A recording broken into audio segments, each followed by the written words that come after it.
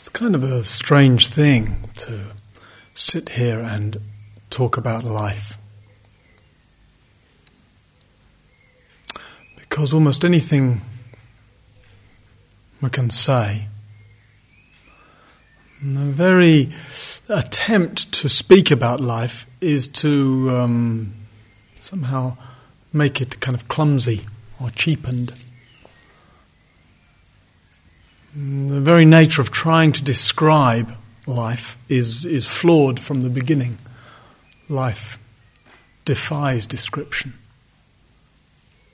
Life is fundamentally wide open and free.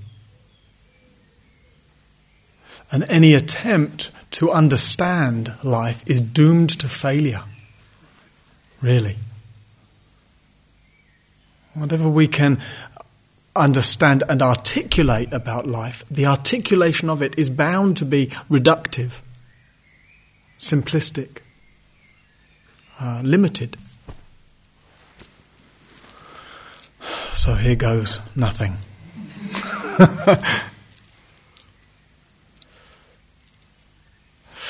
We spoke a couple of nights ago about this progression of the three primary ways consciousness gets stuck in a limited sense of the world and what's happening.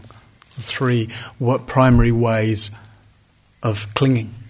So we spoke yesterday about what I want, the force of wanting, what the Buddha calls clinging to sensual desire. And then today I'd like to look a little bit at what I think, and the Buddha calls clinging to views and opinions. And as a way to explore this territory, we might go from the impersonal to the interpersonal to the personal, or views about life itself, through to views about others, and then views about oneself. What I think about life, what I think about the way things are, what I think about you, whoever the you is, and what I think about me. In the same way that we spoke yesterday about the kind of worldly view of wanting, the worldly approach to wanting, of trying to fulfill one's desires, and then what I was calling the pseudo-spiritual view that one shouldn't have any desires. One sees exactly the same movement with thoughts. The worldly, what we might call worldly, what the Buddha called the way the untrained mind works, is we tend to believe all our views. We tend to believe everything we think. And because we think it's true. So some we reject, some we accept, and then we end up with views about life, views about others, views about ourselves. And we tend to look at those views in a largely unexamined way, as if they're true. What I think about such and such. I think it's like such and such. As if that carries any kind of real authority. And then the swing back the other way to what I've been calling the pseudo-spiritual view is some sense that, one shouldn't have any views. We see that in meditation sometimes. I shouldn't have any thoughts. We hear that we recognize it says some problem with thought having all the authority. And then we swing to another extreme of trying to get rid of all thought. As if that might be some kind of fantastic state to be in. Hello, you can get a lobotomy if you want to get rid of all thought, right?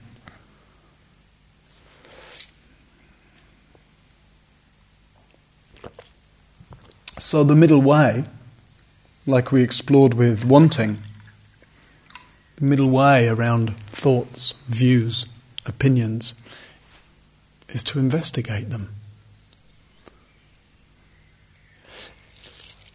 It's hard to have a true sense, a direct meeting, a real intimacy with life if that's being filtered through a lot of largely unexamined views about the way things are. So, what are our views about the way things are, about the way life is, about the way people are, about the way I am?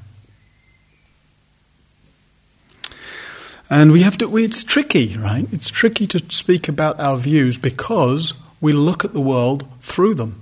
We've grown up, we've spent some decades, some of us more decades than others, right, cultivating views about things. So when you just hear the world, what does that bring up, the world? I mean, it's interesting. When I think of the world, I think of, here it is, here's the world. That's, probably many of us think of that as the world. That image, it's gone. That image is so, it's so much a part of our consciousness, right? If I think of planet Earth or I think of the world, that view comes to mind. But for most of us, our parents' generation just didn't have that image. That image, when did they go to space first time? 1961, right? Before 1961, or whenever it was, that image didn't exist. So whatever anybody's sense of the world was, the view of the world, and we're only going back 50 or 60 years, right? Imagine if you go back 100, 200, 5,000 years?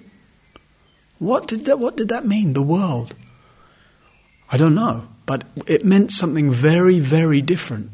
It didn't include that sense of the world. This blue-green ball spinning in space. Couldn't mean that. That view hadn't come into being. And so we know, there's a time when people's view of the world was that it was flat, for example.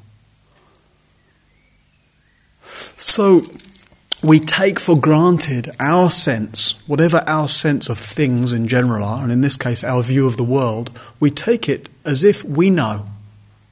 I know what the world's like. It's like that. Right? Like that image of the planet.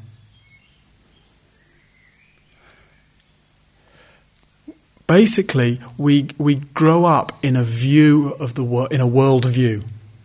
Okay.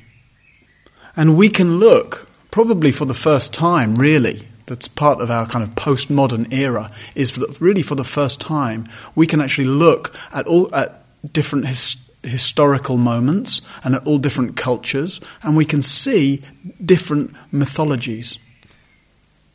So the various religions that, until very, very recently, those religions would have grown up largely in isolation from each other. So there wasn't such thing as comparative mythologies. And the nature of mythology is, when we're inside it, we don't think it's mythology. We think it's true.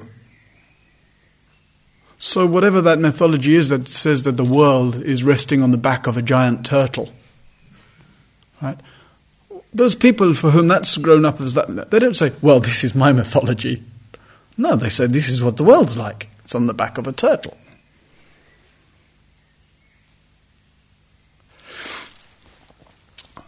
Most of us have grown up with some kind of religiously influenced mythology, right? And for probably the vast majority of us, that's been a Judeo-Christian, what's called a Judeo-Christian mythology. The world was created in 7 days, etc., etc., etc. And we, probably most of us, there's an extraordinary amount of people in modern Western world who do align themselves with that. The vast majority of North America, like, I don't know I can't remember what the percentages are, but it's like the majority take that biblical sense of creation as literally true. Most of us probably feel like we've rejected that mythology, that creation mythology, right? That sense of that's how the world was done by basically a guy with a long white beard smiting things from the heavens or whatever happens. And what was it? First day, day and night, and then second day, something else, trees maybe. By the weekend, he got round to human beings, and that was more than enough, etc. So we're kind of in a strange place where we actually have access to two quite different mythologies at once. The Judeo-Christian heritage mythology of how we think about the world, which is probably more influential in our psyche than we realise, even if we feel like we've rejected it. And the Western scientific material mythology, which, because it's our most current mythology, we tend to not think of as a mythology. Right? That's the best way to get the sense of how we tend to think of a particular mythology as true. So the narrative we might have is, culturally we used to have this religious mythology, but then we got over that, and now we see how the universe is, because science is explaining it. And there's a big bang, and then a lot of expansion, and then something, and here we are. Right? That's just a mythology. No truer or less true than any other mythology. For someone it's turtles, for someone it's God's creation, and for someone else it's a big bang. Competing mythologies. Life is too free, too vast, too mysterious to be defined by a mythology. So we like to think, and it's the human arrogance generally, in any culture, we tend to think of our mythology. We don't think of it even as mythology. We think of it as true.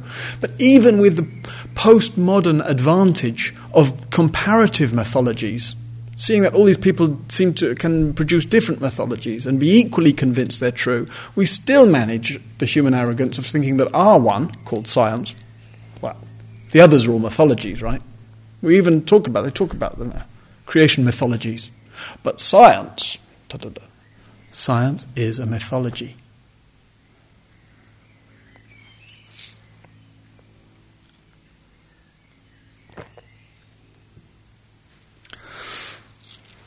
It's also interesting that in these kind of, because we have access to two mythologies, scientific mythology has given us, has sort of replaced, for most of us probably, has replaced religious mythology as a sense of the origin of things, like that explains the way the universe is in some way. You have to see for yourself. You may feel more aligned with one or other. I don't know all of your backgrounds, right? Maybe some of you have had some kind of Eastern, Asian, Buddhist or Hindu cosmologically mythological influence growing up. Muslim mythology, which is pretty much aligned, at least in terms of creation, with Judeo-Christian mythology. But though we've at least culturally, largely, even though our religious institutions limp on, even though we've largely replaced that with a scientific mythology for our understanding of how the universe is, scientific mythology hasn't addressed our moral mythologies. So there's a kind of grey area in our views about life, in our inherited sense of the way life is and the way we get meaning, the way we kind of establish or intuit our own place in the universe from these mythologies. There's this gap. So we've got the sense of how a physical mythology from science, but not a moral one. So ideas of good and evil, which are intrinsic, it seems, to human psyche. And the sense of what happens to us after we die, which also has been of profound interest to all human beings. Everywhere in history, every culture has come up with some kind of mythology, and of course it's just that, it's a mythology, to explain the process of life and death. But science hasn't gone there because it likes to do what it calls proving things. And it's kind of hard to prove anything about what happens after death. You have to ask a dead person, and they're not talking, right?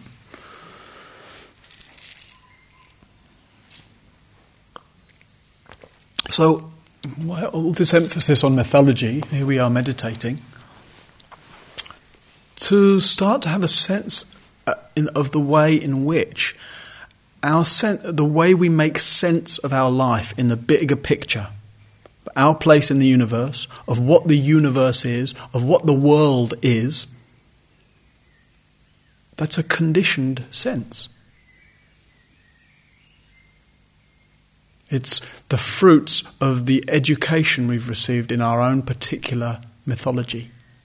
And if we'd grown up in a different time in history, or if we'd grown up in a different culture, a very different culture, I don't mean French or something, another European culture will have largely grown up with the same mythology, but a very different culture, we might have a very, very different sense of our place in life.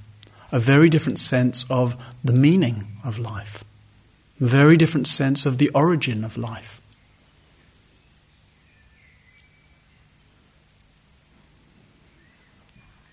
So basically, we can't rely on our views about the way life is. We can't rely on them. They're just our own conditioned mythology. We have to look beyond views. That's the link, right, of all this stuff around mythology to meditation. Meditation, in a way, is the art of listening to life directly. What we were calling finding out, moment by moment.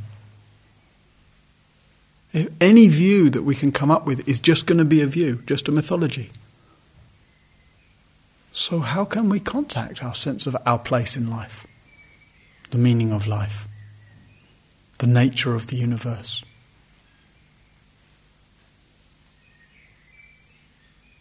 We can listen very closely to it. The nature of the universe reveals itself in every sound, in every sight, in every movement. Its changing nature, its dynamic nature, its mysterious nature.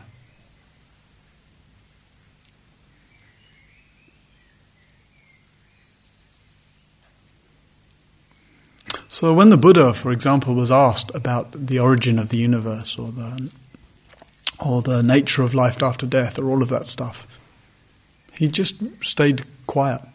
He just wouldn't get into it. He just refused to go there. Very interesting. The Buddha didn't give any cosmological teachings at all. Which of course makes people uncomfortable because we don't know how to rely on no mythology. So we seek to fill in the gaps. And so the mythology that goes with Buddhism is just the mythology of ancient India. The mythology of the life cycle of universes and kalpas. The mythology of rebirth or reincarnation.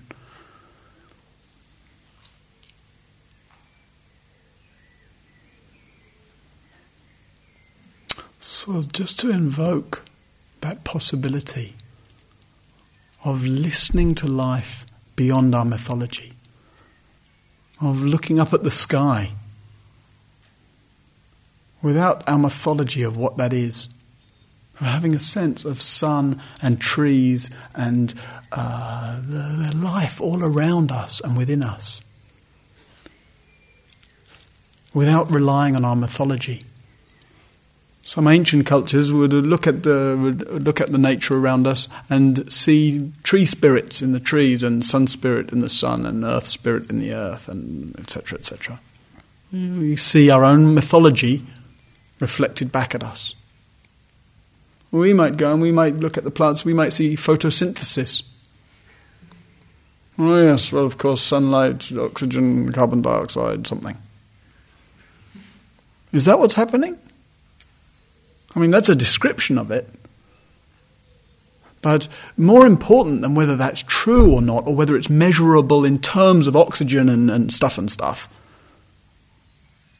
the fact that that gives us a view that just lines up with our already existent mythology. It doesn't show us directly anything about life fundamentally. But life fundamentally is available to us in the tree, in the air, in the sounds. So we have to feel deeper than our views about life. To discover life itself. And the more deeply we discover life itself, the less we might actually be able to say about it. Life is too vast and free for our definitions. But the more contact there is, the more intimacy there is, the more understanding kind of ripens in our soul, we might say.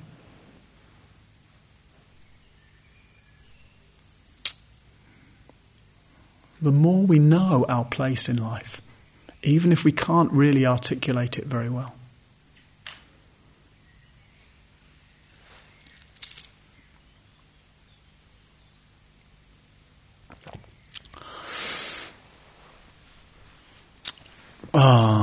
One of the other mythologies about life, one of the things that seems to happen pretty much universally, and this doesn't even seem culturally determined, it's just a mythology seems to get more severe as we get older. It's the mythology that things are getting worse. It's hard to explain, but it seems like everyone, everywhere, always. Maybe that's a little over the top. Most people, most places, usually have some sense that things are getting worse. You know that way that the older people complain about children being... children are so disrespectful compared to how they used to be. And the way that we look at children in our generation, for example, and depends which generation, how old you are, but the tendency now to look at children using Facebook, for example, and say, oh, what a terrible thing, Facebook, and what's happened to real conversation, etc., etc. As if Facebook is the evil that's somehow corrupting children in a way that they've never been corrupted before. But when we were young, then maybe our parents used to say that about TV. Oh, what's the matter with you watching TV? You'll get square eyes. Why don't you go outside? And for them before that, it was something else. That's the view, what I'm calling the mythology. The view that there's something now that's terrible that didn't used to be the case. So here's my killer quote for the day. This is from an Assyrian tablet. Where was Assyria? I don't know. Assyria, not Syria. Somewhere in Upper Egypt, I think. 2800 BC. This is the translation from a stone tablet. I was so shocked when I read this. I cross-referenced it and really tried to establish if it's really true. Apparently it is. Okay, ready? This is 4,800 years ago. The earth is degenerating today. Bribery and corruption abound. Children no longer obey their parents. Every man wants to write a book. And it is evident that the end of the world is fast approaching.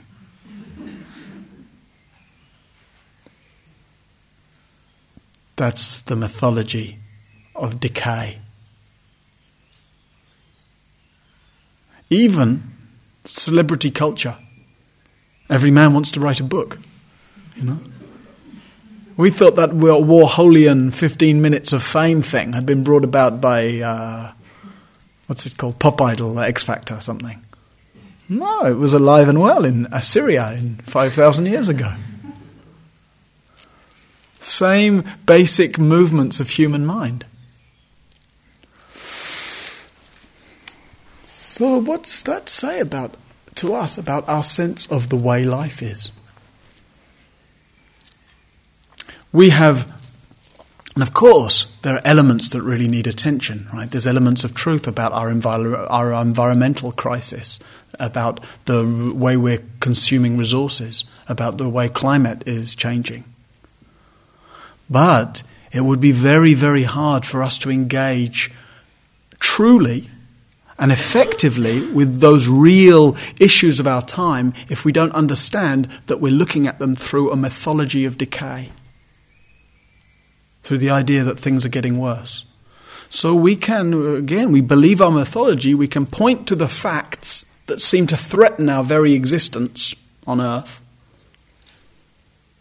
But important to remember that a generation ago, we just had a different set of facts we could point to, which was then the Cold War, right? Nuclear power.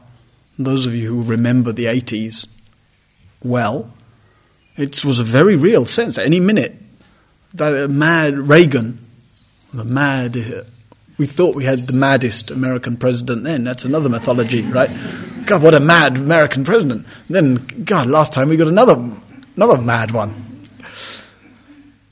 The sense that any moment someone might press the button, and that this was real in the 80s, as some of you remember, that at any moment we might hear the sirens and there would be 4 minutes before nuclear obliteration.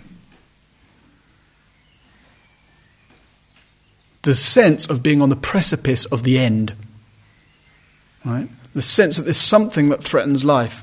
It's evident 8,000 years ago, it's evident that the end of the world is fast approaching. And so, a lot of the mythology around the state of the world, our sense of the state of the world, regardless of what the facts that seem to be available, regardless of what we hang it on, it easily seems evident to us. It's rather ironic, the word evident, but there we go. Evident that the end of the world is fast approaching. So, before that, there's a nuclear threat. What else was there? Acid rain. Do you remember acid rain? What happened to acid rain? That was going to wipe out everything at one point, I remember.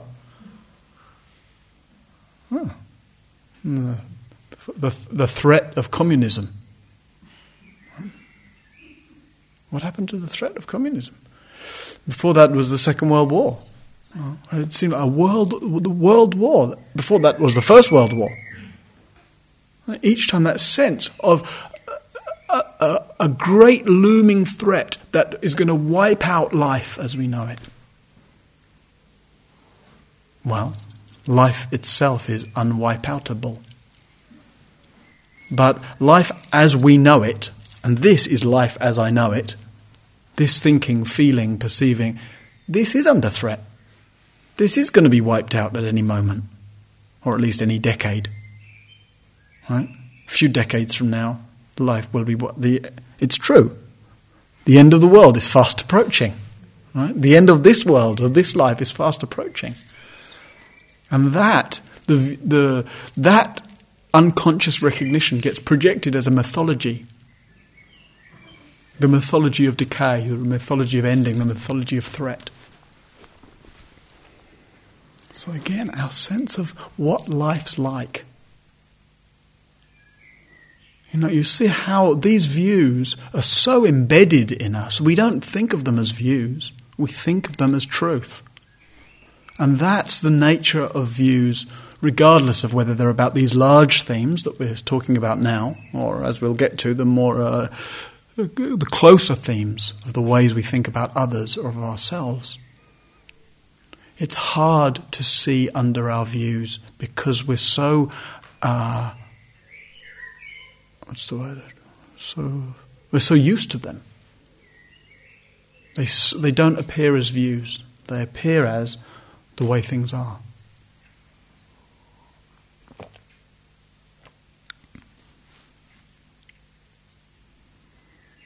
So, what about you? What do I think about you? Whoever the I is, right? And whoever the you is. All the views we get into about all kinds of things, about everything, in fact. But particularly if we just take the example of people, because there's a way we interact with people that's more intense than the way we interact with objects, or many of the other things we have views about, ideas about. Now, we spoke yesterday about this idea of vipassana romance, or the vipassana vendetta, the way we can build up a whole bunch of views about somebody, likable or dislikable, based on nothing, based on the flimsiest of impressions.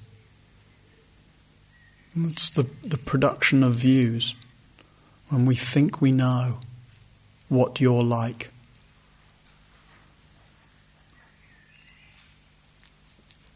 And the various trouble we get into with each other because we think we know what you're like.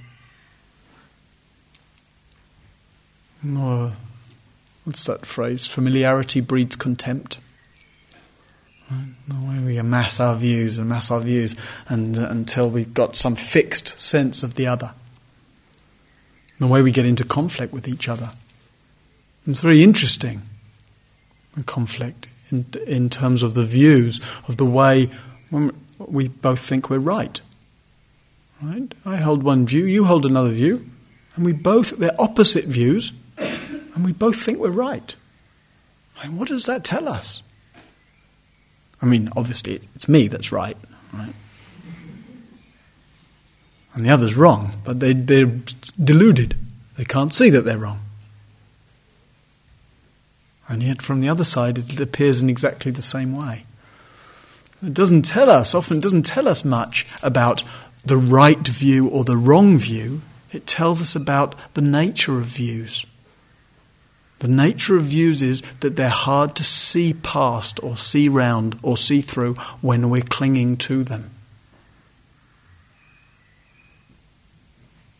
The clinging to views is a way consciousness gets stuck. Stuck in a belief about the world. Stuck in a belief about the way things are. Stuck in a belief about who you are, or what you're like, or what you do, or what you should do, what I wish you'd stop doing, etc. And where there's clinging, there's suffering. Where there's clinging, there's limitation. Right? Consciousness gets stuck in that limited sense. So the encouragement is to investigate our views. Can we meet life, like we were saying just now, by listening closely enough to it that we're listening to it directly, feeling it directly, sensing into it directly, rather than just relying on our stale, partial view? Can we meet each other as a practice? The practice of meeting each other afresh, of seeing the living, changing humanity that we're meeting, rather than seeing the one we think we know, who's like this, who's like that, etc. Can we maintain that perspective of awareness when we've got contrary views to somebody else, without clinging to the idea that I'm right? We suffer so much by being right.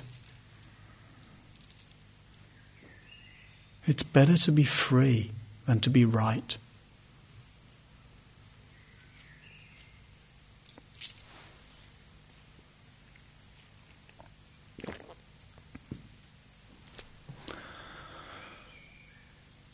And then views about ourselves. Where to begin?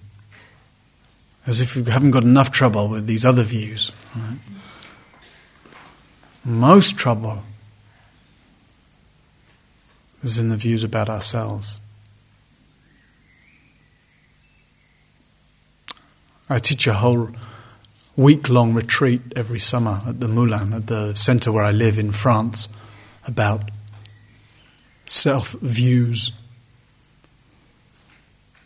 So I'm wondering, in the 10 minutes that I'm going to speak for, self-views often, they're kind of, they're more, we invest even more strongly in views about ourselves because we matter so much to ourselves. Okay, I think this about life, I think this about you, but about me, so they're more strongly charged. Of course, those we care about, those we're close to, our views about them can get very charged too. But we're closest of all to this one. So just to consider, how do you think about yourself? So many of the ways we think about ourselves begins with some kind of like, I'm so... How do you think about yourself, since you've been here? How do you measure or evaluate yourself in terms of meditation practice?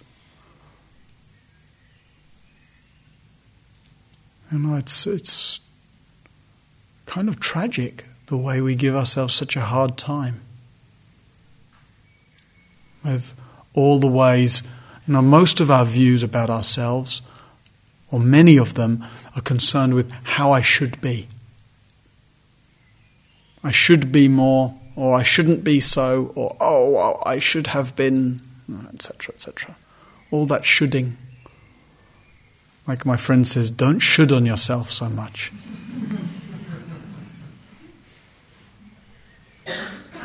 Busy shoulding on ourselves.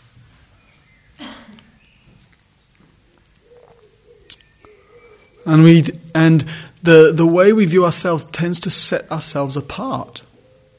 It's like in the group meetings this morning. One of the things that's so helpful about meeting in a group is that one gets to really feel the sense of solidarity with others. That there's these broad, similar themes, that people are struggling with similar things. And people are exploring similar patterns in many ways. So those patterns have their own decoration, the decoration of our particular history and family circumstance, and etc., etc., etc. But the difference of the decoration is quite insignificant compared to the broad strokes of similarity. And it's often very reassuring. To hear, others are... I'm not the craziest one here.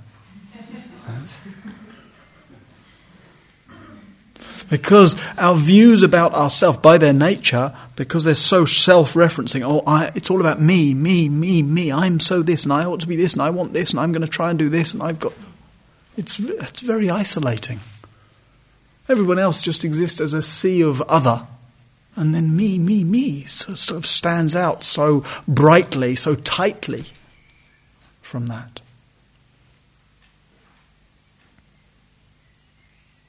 We make ourselves so special in different ways. Right? Either especially bad or wrong, or especially good or great. It's more culturally, in our culture at least, it's more culturally acceptable to be especially bad or wrong. Right? That's a kind of British thing particularly. There's that sort of self-deprecating humour, but it's much more socially acceptable for us to say, and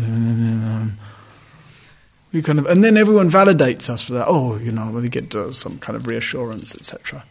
It's not so culturally okay for us to kind of be big and bright and wonderful. Some of us feel okay with doing that, but it's a bit culturally frowned on. In other cultures, like I was just in the States recently, and it's the opposite there. There it's kind of the culturally approved of, to be kind of like, ta-da, here I am, you know.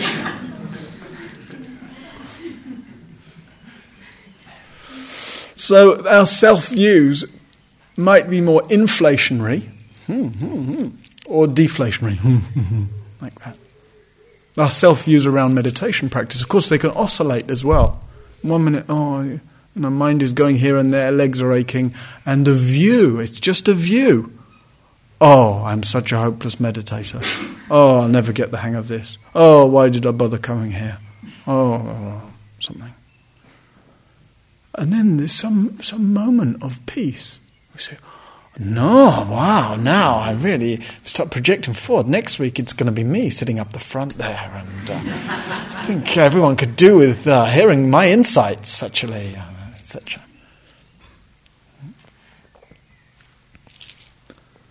Do either of those positions, deflationary view, oh I'm so, or the inflationary view, oh I'm so, do they mean anything about us? Do they say anything about what this is, this experience of being here, this living, breathing, sensate brilliance, this capacity to feel and respond, this extraordinary meeting with life that's going on right now?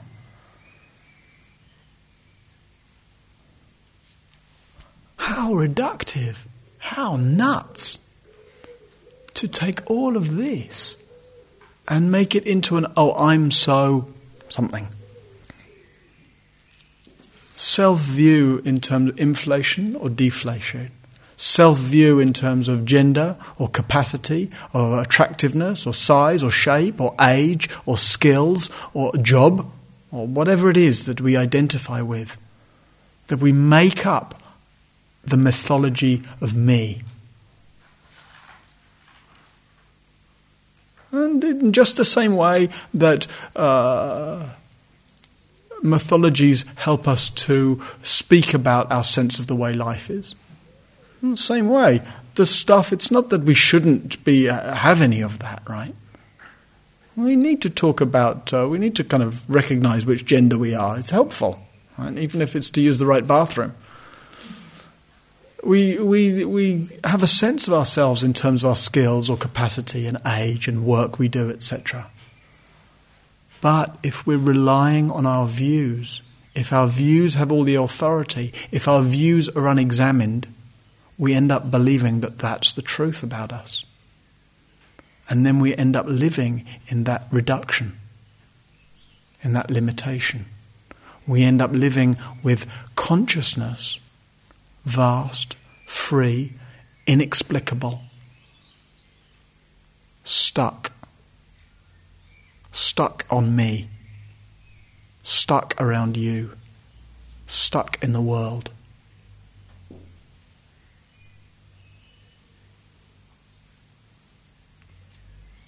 So listen to the way life is. Listen more closely than anything your ideas can tell you.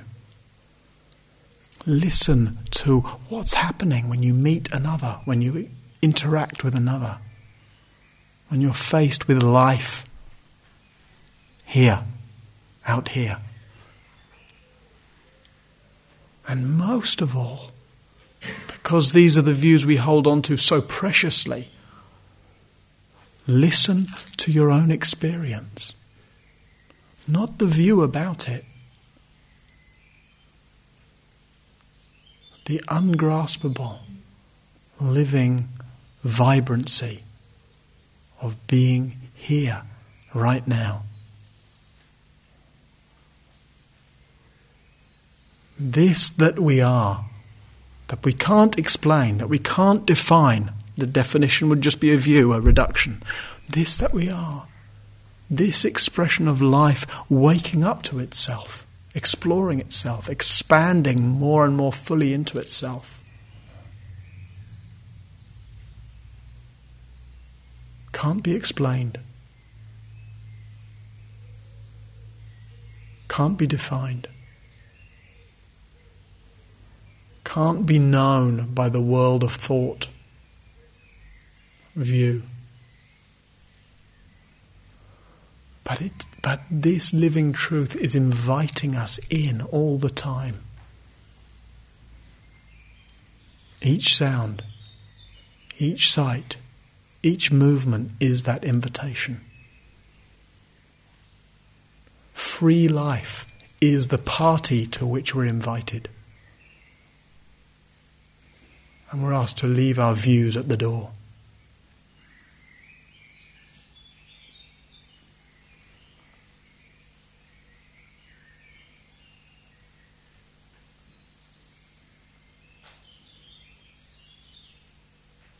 So stay tuned to life, friends. Let's see what we can find out together.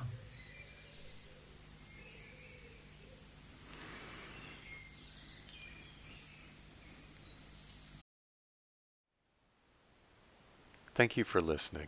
To learn how you can support the teachers and Dharma Seed, please visit dharmaseed.org/donate.